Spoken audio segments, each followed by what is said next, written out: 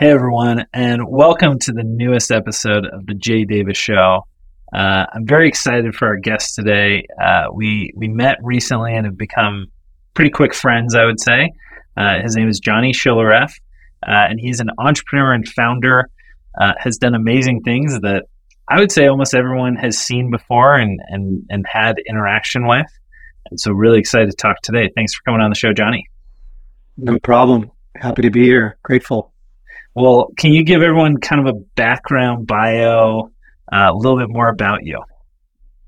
Yeah, sure. I'm a kind of a street kid, grew up on the East Coast, skateboarding, doing a lot of art, came from a dysfunctional background, I'd say, just more of like not your sort of typical white picket fence life. I think that gave me a lot of grit. So when I started getting the entrepreneurial bug as a kid, just really wanted to go off and do things myself. I'd say what I'm most known for, if that's the right thing to say, is for Element Skateboard Company, Element Skateboards. Was co-owner of Forum One Video Magazine, video productions, big sort of action sports production company. We did BMX, skate, snow, surf, video content for the world.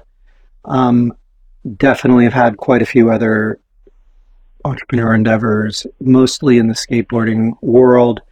Started a brand a few years ago with my wife and family called The Heart Supply, which is a give back brand for the skateboarding community, getting kids on skateboards at a reasonable price and safety and positivity involved. And then also, man, it's a lot. I've got a few other things going on. I do a lot of skate camps and I play around in the world of real estate, or my wife and I do, and that's probably another conversation. But mostly right now, a lot of my time is spent on being the CEO of USA Skateboarding, and our mission is bring awareness to skateboarding, creating a pipeline for the skateboarding community, all the way from like core skateboard competitions to things like the Olympics or X Games and so on. So we create a pipeline. We take care of a lot of the athletes, the community, nourish it, come at it from like an authentic standpoint. Because with mainstream sports, mainstream sports businesses, they come in and don't necessarily know how to handle our space with some kid gloves. So we do that too. Yeah. There's probably more, but and I'm an artist. I'm a self proclaimed artist, so that's one of my favorite things to do. I should mention that because that really brings me probably some of the greatest joy. Yeah, just doing my fine art, painting and drawing. Still, I try to stick to those original passions. Painting and drawing, is that kind of the fine art you focus on? Yeah, I'd say painting, drawing, but I play around with music and having my editing sort of social media, not really social media, digital media background with Forum One Video Productions. I do get, as you experienced earlier, I'm pretty savvy, I suppose, with like editing, music, sound, lights, all that stuff, because our video production company was really deep in that. We had that company, I think, for probably close to 15 years. It was a pretty long time. Did you sell it, or what did you do with it? We sold it. We took it as far as we thought we could. Had a great crew of people there. We kind of in my opinion, we kind of capped out there was a big pivot from DVDs and YouTube, let's say, and things were shifting a lot. We had to make some big decisions of did we want to try to keep up with technology, sort of reinvest, or sell the business, and some people stayed on board, others didn't, and we sold it. Yeah, to Wasserman Media Group. That's who we sold it to. It's amazing. Yeah, cool. How have you? I think one of the things I can't take any credit for that though. There was a bunch of other smart people around me doing all the heavy lifting. I'll say I just looks good on the resume. Well, I think that's one of the things already in our interactions I've learned quickly is you have a great you're a magnet for talented people, because everyone I've met thank you who you work with, I'm like, man, this person's super sharp, like super smart, very fun, very like that's enjoyable cool. to be I around. appreciate So, that. That's a huge compliment. Thank you. well, I mean it. It's been really, and I think that's one of the kind of core talents of great entrepreneurs is they're almost like they're great at rallying the troops. Okay, who do I need? Like, what's my team? Who are the people I need? What skill sets do they need? It's almost kind of like you watch those, A-Team or those kind of heist movies. And I think entrepreneurs are like, okay, I need one of these guys. I need one of these guys. That's actually cool. I've never heard that comparison. That's good. That's really a good way to put it. Yeah. Yeah. But you definitely have that talent. What do you think your process has been throughout your career? I mean, you've done a ton of amazing things, multivariate, kind of multi-hyphen kind of person. Like you jump between things very well. How did you discover that? I think for younger people, younger entrepreneurs, they're kind of still in that of like, who am I? What am I great at? Any advice that you would give the listeners of how you've gone through that process? I'm sure it's been a, kind of crazy path and not a straight line by any means, but any advice that you would give on how to discover those things? That's a great question. For me, those who know me, I'm just really passionate. I'm just a very passionate person about my sort of core values, my passion for sure for skateboarding, and art, creativity, and skateboarding. It kind of just like at the DNA of everything I do. So I think the reason I kind of discovered all these different qualities I have, and also things I'm really not good at, is just pure passion, just loving something and kind of rolling up my sleeves and getting into it, and then realizing like, this is really cool. Like I love this or love this person, or maybe vice versa. I really don't like this. I don't enjoy this. I don't like this company. And then just sort of getting laser focused on either getting away from that, not making it part of my life anymore, or making sure I don't get involved with something along those lines. Yeah. And then just sort of, especially with my age, I just start narrowing the path of what I really want to get into and who I want to do it with. But ultimately, it's a process of elimination of things I don't like and things I love. Yeah, I love that approach of thinking of it more of eliminating the things. I think that's something that most entrepreneurs have struggled with. How do you eliminate things from your life? I noticed one of the things for me is I drag things out too long. So that's something I'm trying to work on, is not doing that. But what have you learned about elimination of things that you're like, hey, this is not what I'm best at? Well, failure is a great one. Yeah. You basically, like you said, you have a hard time stopping it. And so ultimately it stops for you because you fail at it. I've got a lot of things that are cool on my resume or things I've accomplished in life with other people, but I've also screwed up a lot of stuff, and it kind of like ends up going away. Even down to people, like employees, this is terrible, but a lot of times you might have to be tasked with the hard thing of letting someone go. And that story where they quit before you fire them, and it's always like, woo, yeah, that was great. And so I think that's gnarly. And so a lot of it is just through like organic sort of the progress, but also I think it's kind of gnarly, but I think the one thing about being a successful entrepreneur is, and this does come with age, is the ability to rip the Band-Aid off. Yeah. The ability to just say, this person's got to go, or I gotta like pivot like now.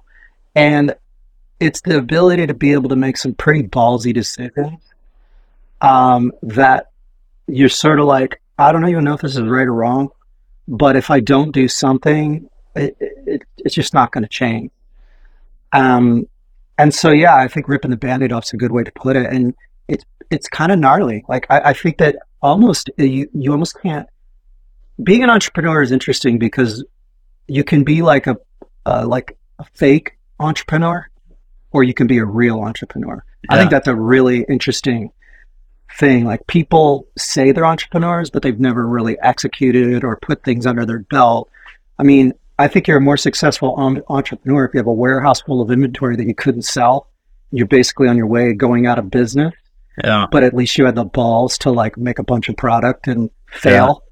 Than the other guy that's running around kind of doing a bunch of like networking, using other people's warehouses, not really making the commitment and not really having that I succeeded at this and failed miserably at that. But at least that's like a true entrepreneur. Yeah. But really the ones that run around and claim that because they made like one t-shirt, half a screen in their garage and are out hucking it.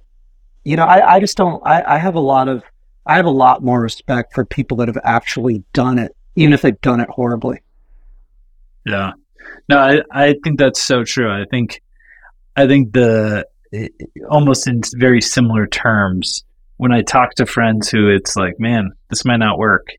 And it's like, well, what are you going to do next? I'm like, well, start another business. It's like, yeah, you're an entrepreneur. When people are like, it didn't work, I'm probably going to go do something else. Like, I'm going to go get a job, or I'm going to go like totally pivot my career. I'm like, that's fine.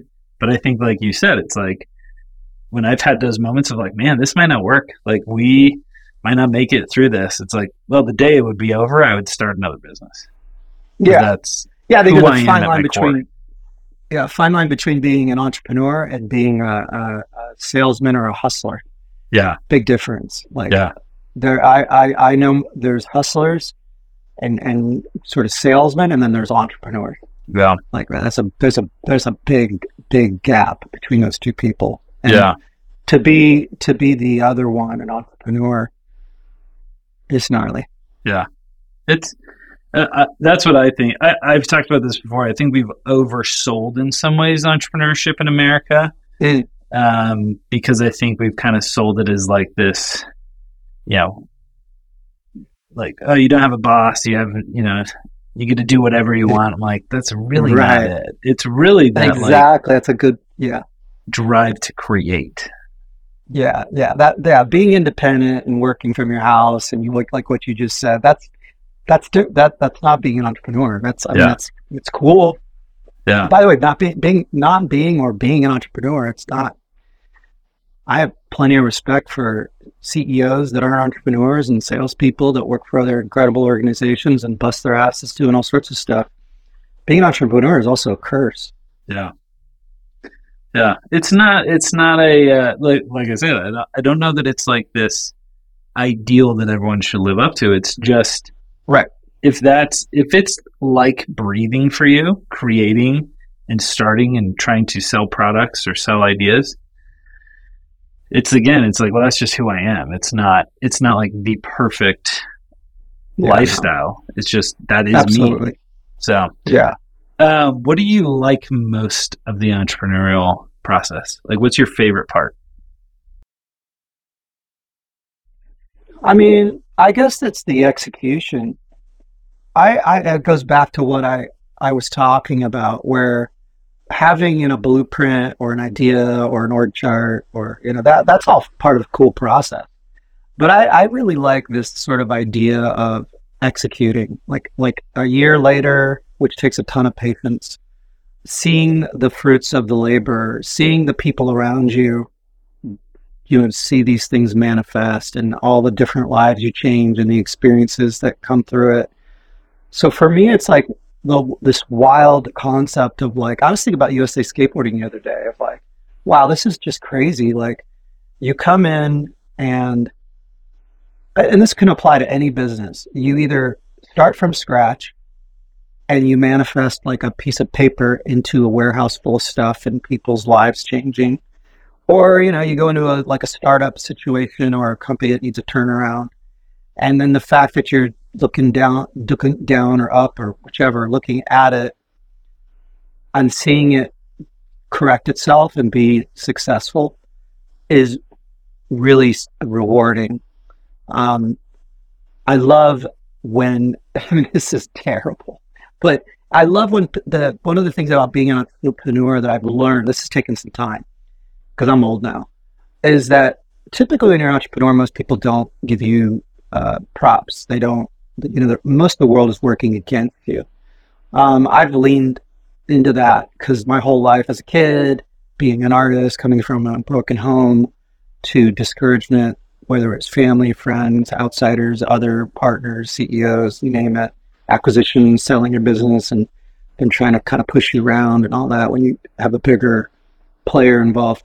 But there is this level of like, I'm just going to go do, execute, make people happy, do what I love. And I like that you prove to the world that taking these alternative routes and showing the big, the man, that they can't hold us down, that like whether you're a skater or an artist or an entrepreneur, that we find, gateways, chasms, we're, digging holes under the fence and escaping. And we're those guys hucking over the fence. We're gnarly. And these other people, and it's not that they're bad, but I do like this sort of grit that we carry that, I watched that TV show Succession. Pretty interesting. We just finished it actually. But, people running through the halls with their clipboards and their suits and everybody, and we're the guys that are like up in the rafters climbing through like a Mission Impossible film. And, and I really like that because I just think that's how we build a great world, a great society in so many ways. It's that other way is probably why so many things are screwed up, getting into the system and being a part of the giant machine. And to me, it's the greatest things that have ever been created in the world is through that grit, whether it's these insane Greek sculptures or Da Vinci or the invention of the Tesla. Those were all done in the grit. Apple, these things that I'm talking about, and to be a part of that process and have lived it myself and with other people that are as gritty or grittier, I just think that's the beauty of like startup or entrepreneurialism. Even going into a giant company, I think the coolest thing about that I've definitely experienced a few times is I call myself like the anti-consultant. Because you go in and you're like, most consultants, a great example, like they just don't have real experience. So these other successful people bring in these other people that never really done it. And you go in and you're like, oh, you can just go through this wall by just taking a giant sledgehammer and just busting through it or digging a hole through the rafter. And here's all these other ways to run your business. And I think the way that, most people do things, which drives me crazy, is they're like, oh, we can add an employee here and we can build another office over here and we can hire a consultant here and create a few more ways to insulate us from the consumer experience, insulate us from the other staff, insulate us from the warehouse, insulate us. And not only are you getting further and further away from success and understanding your own business, but you're also making yourself further and further away from the authenticity of why you even started it and your staff or whatever you got going on. And these big companies, they just keep putting Nerf everywhere, like Nerf insulation. And then these flipping CEOs are just like, and they got more snakes around them, right? That are just continuing to distance because it's everybody's posturing and, hiding information. And I know that, and only I'm going to know that. So therefore and that's how the whole corporate society just gets completely messed up. I'm going a little off subject. No, I love it. Oh, it's great. Yeah. So I want to be my next gig is going to be the anti-consultant. Anybody's looking for an anti-consultant, I'm your guy. Yeah. Well, I think that's exactly like you said. That's what entrepreneurs do is we think of things. I think one of my like kind of favorite examples as you were talking about that is you were talking about, crawling under the fence. I thought of Steve McQueen in Great Escape. Do you know what? I was actually when I said that out loud, that was that exact image came in. That's so funny. Yeah, that's just that guy in my mind. They're like, hey, stop. And he's like, no, I'm just going to keep doing it. I'm going to come up with a new way. I'm going to try something else. And I think it's like you said, the true entrepreneurs are the guys who were willing to take the risk, and you got to respect it even when it doesn't work. And then they try again and try again and try again of, hey, I'm just going to keep trying this until I finally figure it out. Yeah, a funny example of that might be is I'm always a visual guy. You imagine Steve McQueen climbing under the fence, and then at the end of the day, there's like $450 billion of like cranes building this gigantic bridge that's going to be like finished in 150 years.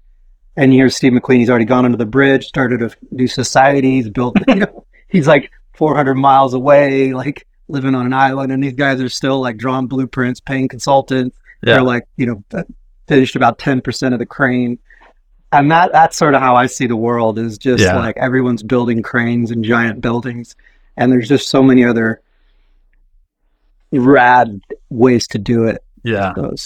Well, and I think that's what's hard. I think that's one of the biggest challenges as you talk to like, investors can be difficult because often they're not operators. And so sometimes that's the disconnect is it's like, well, yeah, because I pivoted. Like I got in and then I learned some new information and I did something different. They're like, yeah, but the original plan, you're like, yeah, so we changed. Like that's entrepreneurship. It's every day getting new information and being like, oh, micro pivots and micro changes to like, oh, that's new information I didn't have before. And I've noticed that about entrepreneurs is they process new things really quick. That's actually a good point. Yeah. They'll see something in the world and like immediately like, is that true? And then if it is true, they're like, I'm going to incorporate that into my approach to things. Yeah. And I think that's one of the unique talents. So I love the anti-consultant. I think that's just going in and doing things and like, we could blow that wall up. We don't have to all walk around it.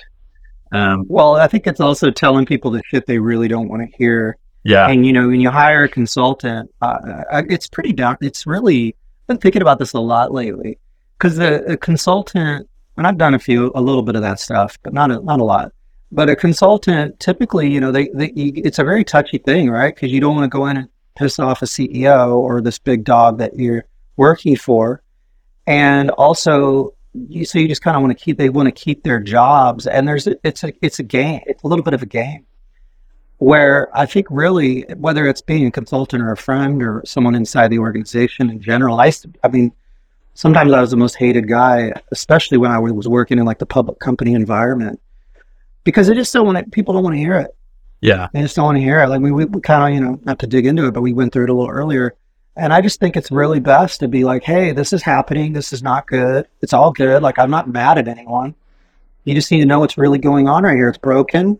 It needs to be fixed. I watched Judge Judy the other day and a guy was driving around on a donut tire for like 2 weeks and then the thing blew up and he basically almost cost him his life. And, like everyone's like afraid to tell this guy he's driving around on a donut tire, and like, hey man, you really can't do this much longer. Like it's going to explode on the freeway. And like, to me, that's like business. You got to like say, hey, this is an issue. Yeah. And people don't want to deal with that. Yeah. They don't want to deal with it. They want to hear it. They don't want to, and then everyone's afraid to tell the guy. Yeah. It's insane. It's really insane, actually. That's where my favorite part of the process and the part that I'm addicted to is launching product and having people pay for it and then love it is like definitely my high. It's definitely that high of like, you've tried the ice cream. I had someone who I really respect and I sent it to and they bought it actually. And so we sent it to them and he was like, dude, that experience was amazing. And for me, that was like, okay, like I created that out of nothing. That was an idea that I turned into an experience. And I think it's, when you were telling me about tech decks, I'm like, dude, I like played with tech decks as a kid. Oh yeah. And you created that out of nothing. It was an idea. Yeah. It was in your head. Yeah. And well, I've got to give those guys credit. They had the idea and we were the first to bite. Yes. They were running around like, is this a real thing? Like, can we do this? We got to get brands to sign up. And everybody was so scared of this concept of like fingerboards and mostly because I thought it was maybe cheesy, which I was like, are you kidding me? Is it toy for kids? So credit to actually Steve Rocco and World Industries. Yeah. Our brands over at Giants Distribution, but specifically Element and the World Industries Camp were the first guys to get on to turn it into reality. Yeah. And I don't know if Steve James would ever listen to this, but he's the guy behind, he'd be a great podcast. He's the guy behind Tech Deck, and he's a real G and a visionary. Yeah. And he's the guy that basically hit up everybody, and so many people were scared to do it. We did it with them. And the funny thing is now people are lining up trying to get Steve James to sign their brand so they can get some Tech Deck real estate. Yeah. And he stuck to it for, forever and pulled it. So it's amazing. Shout out to Steve James from Tech Deck. Yeah. Well, and I think that's where entrepreneurial stories are so fun, because you hear those times where everything from hindsight seems, you talk to people, they're like, well, of course that was going to work. And you're like, no, I'm sure there was a lot of times where that didn't feel like it was going to work. And like you told that story of, they had pitched a bunch of people and no one thought it was a great idea. Yeah, exactly. How did Element come to be? Was that something that was like just an idea that you were noodling on? Like, tell us more about kind of that process of that becoming reality. Skateboarding was in a really weird place. It was very dark and negative, and it still has a lot of these aspects. Not just skateboarding. I mean, you can look at like hip hop culture, a lot of different things. I don't even know, like motorcycle culture. Yeah. A lot of these sort of gritty sort of lifestyle sports or activities tend to have things that come along with it that might drag it down, let's say. And skateboarding for sure had that, especially when I was a kid. I grew up, like I mentioned earlier, I kind of breeze over it, but it was pretty gnarly life growing up as a kid. And with that, skateboarding had really saved my life, like given me purpose. And the other part is that at the time, and still, very much into nature and spirituality, reading tons of books about religion, and sort of like a bit of a yogi world, right? And then that combined with the power of Mother Nature, I just had this crazy thought that implementing that into the world of skateboarding and what had saved my life and how do I tell that story through a brand became really important. And then I think, the real stating the kind of obvious is that skateboards come from trees. It's always that funny, like, oh, there's it. This is so basic.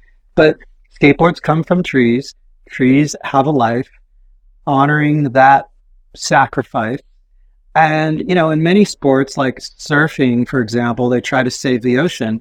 And in other things, that where they're clearly the core of it came from somewhere, and it's pretty normal that you would be trying to preserve that. But in skateboarding, it's really funny. Like there's not a lot of talk about the tree. It's really funny. Like there isn't, and still isn't. And so it really became this thing about celebrating Mother Nature, celebrating spirituality and positivity, and how do you tell that through a brand? And skateboarding ultimately was like the vehicle for that. I always say, it wasn't about skateboarding. It was about the skateboard being the vehicle to all these other avenues and things in life that made things fun. And I think that is truly the story of skateboarding. And that's why people ask a lot about, like, well, what does music have to do with skate or fashion or nature? And the thing that's so unique about skateboarding is it's a real thing. Like it's this vehicle, like living in New York City or let's say, like definitely an urban area. This little vehicle takes you to all these different places in urban life or in a small town, or you get in a car and you go somewhere else. But ultimately, the reason for the movement of throughout life is this little skateboard, and the skateboard brings you to the hip hop club. The skateboard makes there's no fashion restriction, so you get to wear what you want and express yourself. So it really is, in literal terms, the vehicle to this other society and world and things that help shape you. And that is where I became obsessed with Element and how to manifest that through a skateboard brand. And that happened. Dude, that's amazing. Yeah. one of the things I notice about entrepreneurs is I think sometimes we're not very good at, we were constantly as high performers kind of moving the finish line on ourselves. Like, now I got to get here. Now I got to get here. Oh yeah. Well, that's rough, but so true. Yeah. It's just something actually, my CEO coach was talking about this with me. He's writing a book, and one of his chapters is all about this gain in the gap. And I think there was someone he learned this principle from, of like, we're constantly looking at the gap between where we want to be and where we are, and we forget to look at the gain of where we once were and where we've arrived. Yeah. As you look back, very true. As an entrepreneur who's had an amazing career, as you look back, what are some of those moments, or a moment where you're like, man, that was crazy?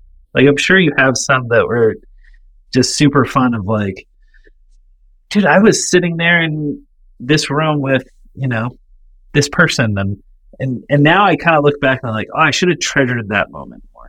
Oh yeah. My wife says it to me all the time. You don't spend enough time celebrating your successes. And I don't.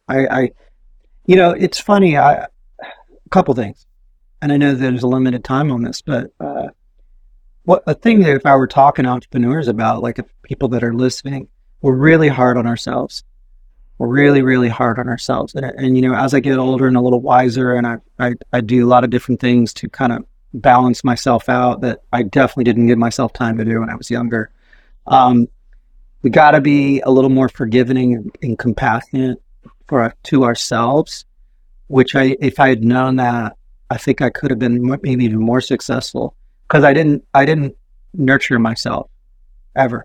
I nurtured everyone else. And there was a lot of, this is deep, but I think this is my sort of offering to entrepreneurial world, is that, I was suffering and wouldn't talk a lot about that.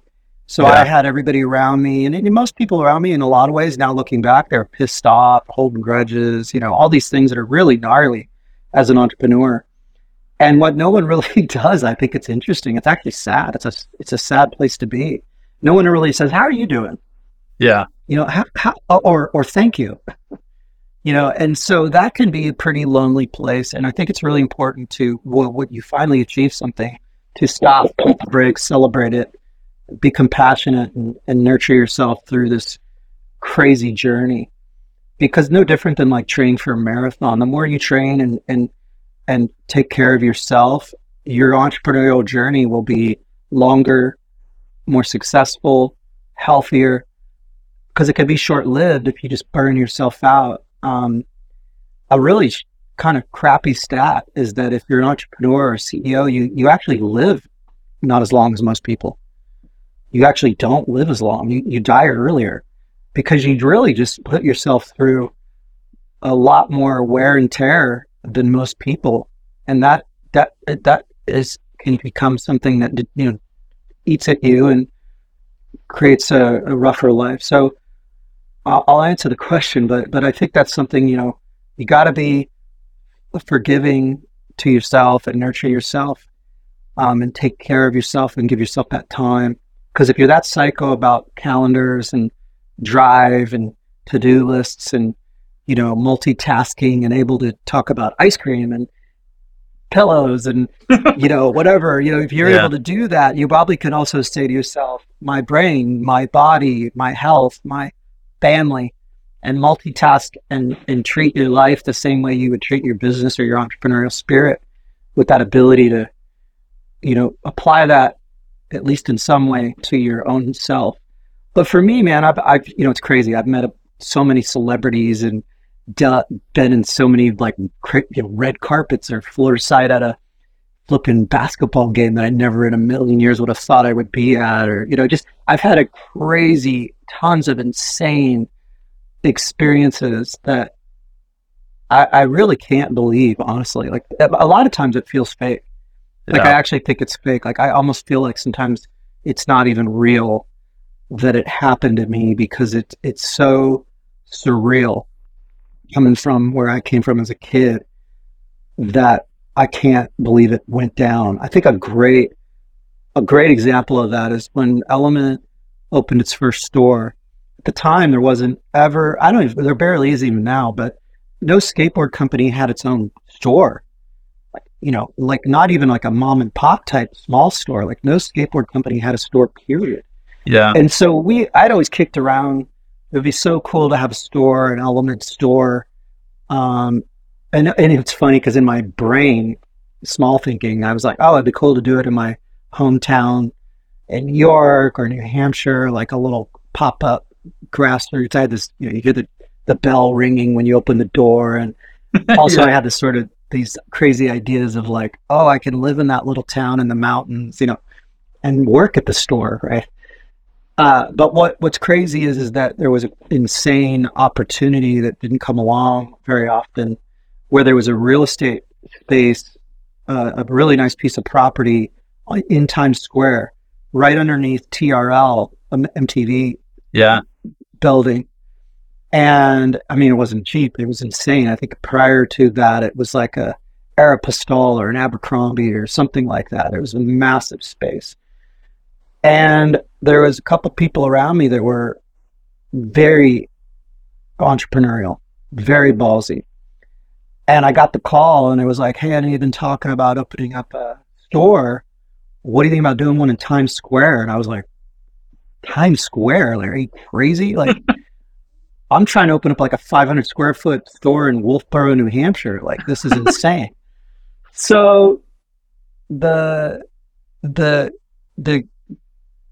went there and looked at the space, and so I won't mention who it is because I don't know if they would like it or not like it, but I have a lot of respect for two individuals that got on board or planted the seed, and really, because we were a public company at the time, so we had the financial horsepower to do what I'm talking about. But you got to get shareholders to agree. It's a big deal. You don't just open a store up in Times Square. Like the sell on something like that is insane to pull that off. But my point is I'll never forget going to New York. And like I said, I want to make sure, one thing I always want to make sure with my age is to never try to take credit for other people's balls and vision and leadership, good or bad. Yeah. So, this is not a solo mention here, what I'm describing. But yeah, we walked into the store and it was just pitch black, like flashlights out. And it had been closed down. The windows were like taped up. It was a disaster because whoever was there prior just had like bailed and left a lot of the stuff. And it was covered with like drop ceiling and just, no character. And just looking around and MTV was upstairs. And at the time we were doing Jackass and Dan Margera and all the Jackass guys were all over MTV. I think I think it was even before Viva La Bam. But anyways, there was just a big sort of skate culture presence in the MTV VH1 world. Yeah. And we knew that it was a good move. We knew that like this could be, it was a really ballsy situation. And we signed the lease and we opened up an Element store in Times Square, no other store before it. And we just grabbed our balls and jumped into the flipping deep end of a pool filled with ice. And next thing you know, Bam Margera's on MTV, like standing up there doing his interviews with like Carson Daly, and there was a line around the building and people coming into the store to like get their stuff autographed. The store was absolutely bad. We had an insanely talented management crew. I think there was like over 100 employees at one point. And it was just, talk about a surreal moment. You stand there 2 years later or a year later at the grand opening, it was just a madhouse.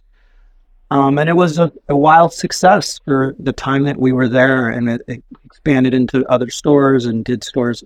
And, hats off to the guys behind it also. But we, of course, skateboarding probably won't like what I'm saying here, but we were like, hey, man, we don't even want to try to compete with the mom and pops. And why would we even, we kind of got a lot of crap for being this big mainstream store. But the real thing is can you imagine if we had opened up a little Element stores all over the place right next door to the mom and pop store? Would have been a disaster for them. But instead we were like, no, we don't want to do that. Let's stay away from that. So people don't ever understand the logic there, because like I'm trying to not be hated, because I'm like, let's not compete. So we ended up opening up stores in like Piccadilly Circle and Sydney, and all these like more Universal Studios. because we were like, okay, we won't do that. We're going to go big every time. And it worked for a long time when Element was on its high. That's a long story. No, that's an amazing story. That's so fun. I mean, and that's, I think, when you look back, that's the kind of stuff that is. It's really fun to be like, man, that was crazy. Feels unreal. Doesn't feel real. Yeah, and you as you mentioned, some of the challenges you went through as a kid, and then getting there. That is that grit and that spirit of entrepreneurship. That's like, you kind of have to have that chip on your shoulder. I'm going to prove that I can do stuff, and it's really fun. I think that's We're so all amazing. Insecure. We're all insecure. Yeah, trying to make our dads proud. That's ultimately what's happening. It's all daddy and mommy issues. Dad and mom. Look, I really am a success. I promise. That's what this is all about. I love we're getting into the therapist zone. Yeah, dude, I love it. Well, thank you so much for coming on. This is so fun. This is like the best part of doing podcasts, is I just get to hear life lessons and advice from people who I admire and respect. And so I feel like I appreciate that. I'm the biggest recipient of all of this. So thank you for taking time and coming with us. It's been really great. My last tip: be patient. Everyone, be patient. Yeah. If you build it, they will come. Yeah. I think it's like you said earlier. It's being willing to really be forgiving of yourself. And I think it is.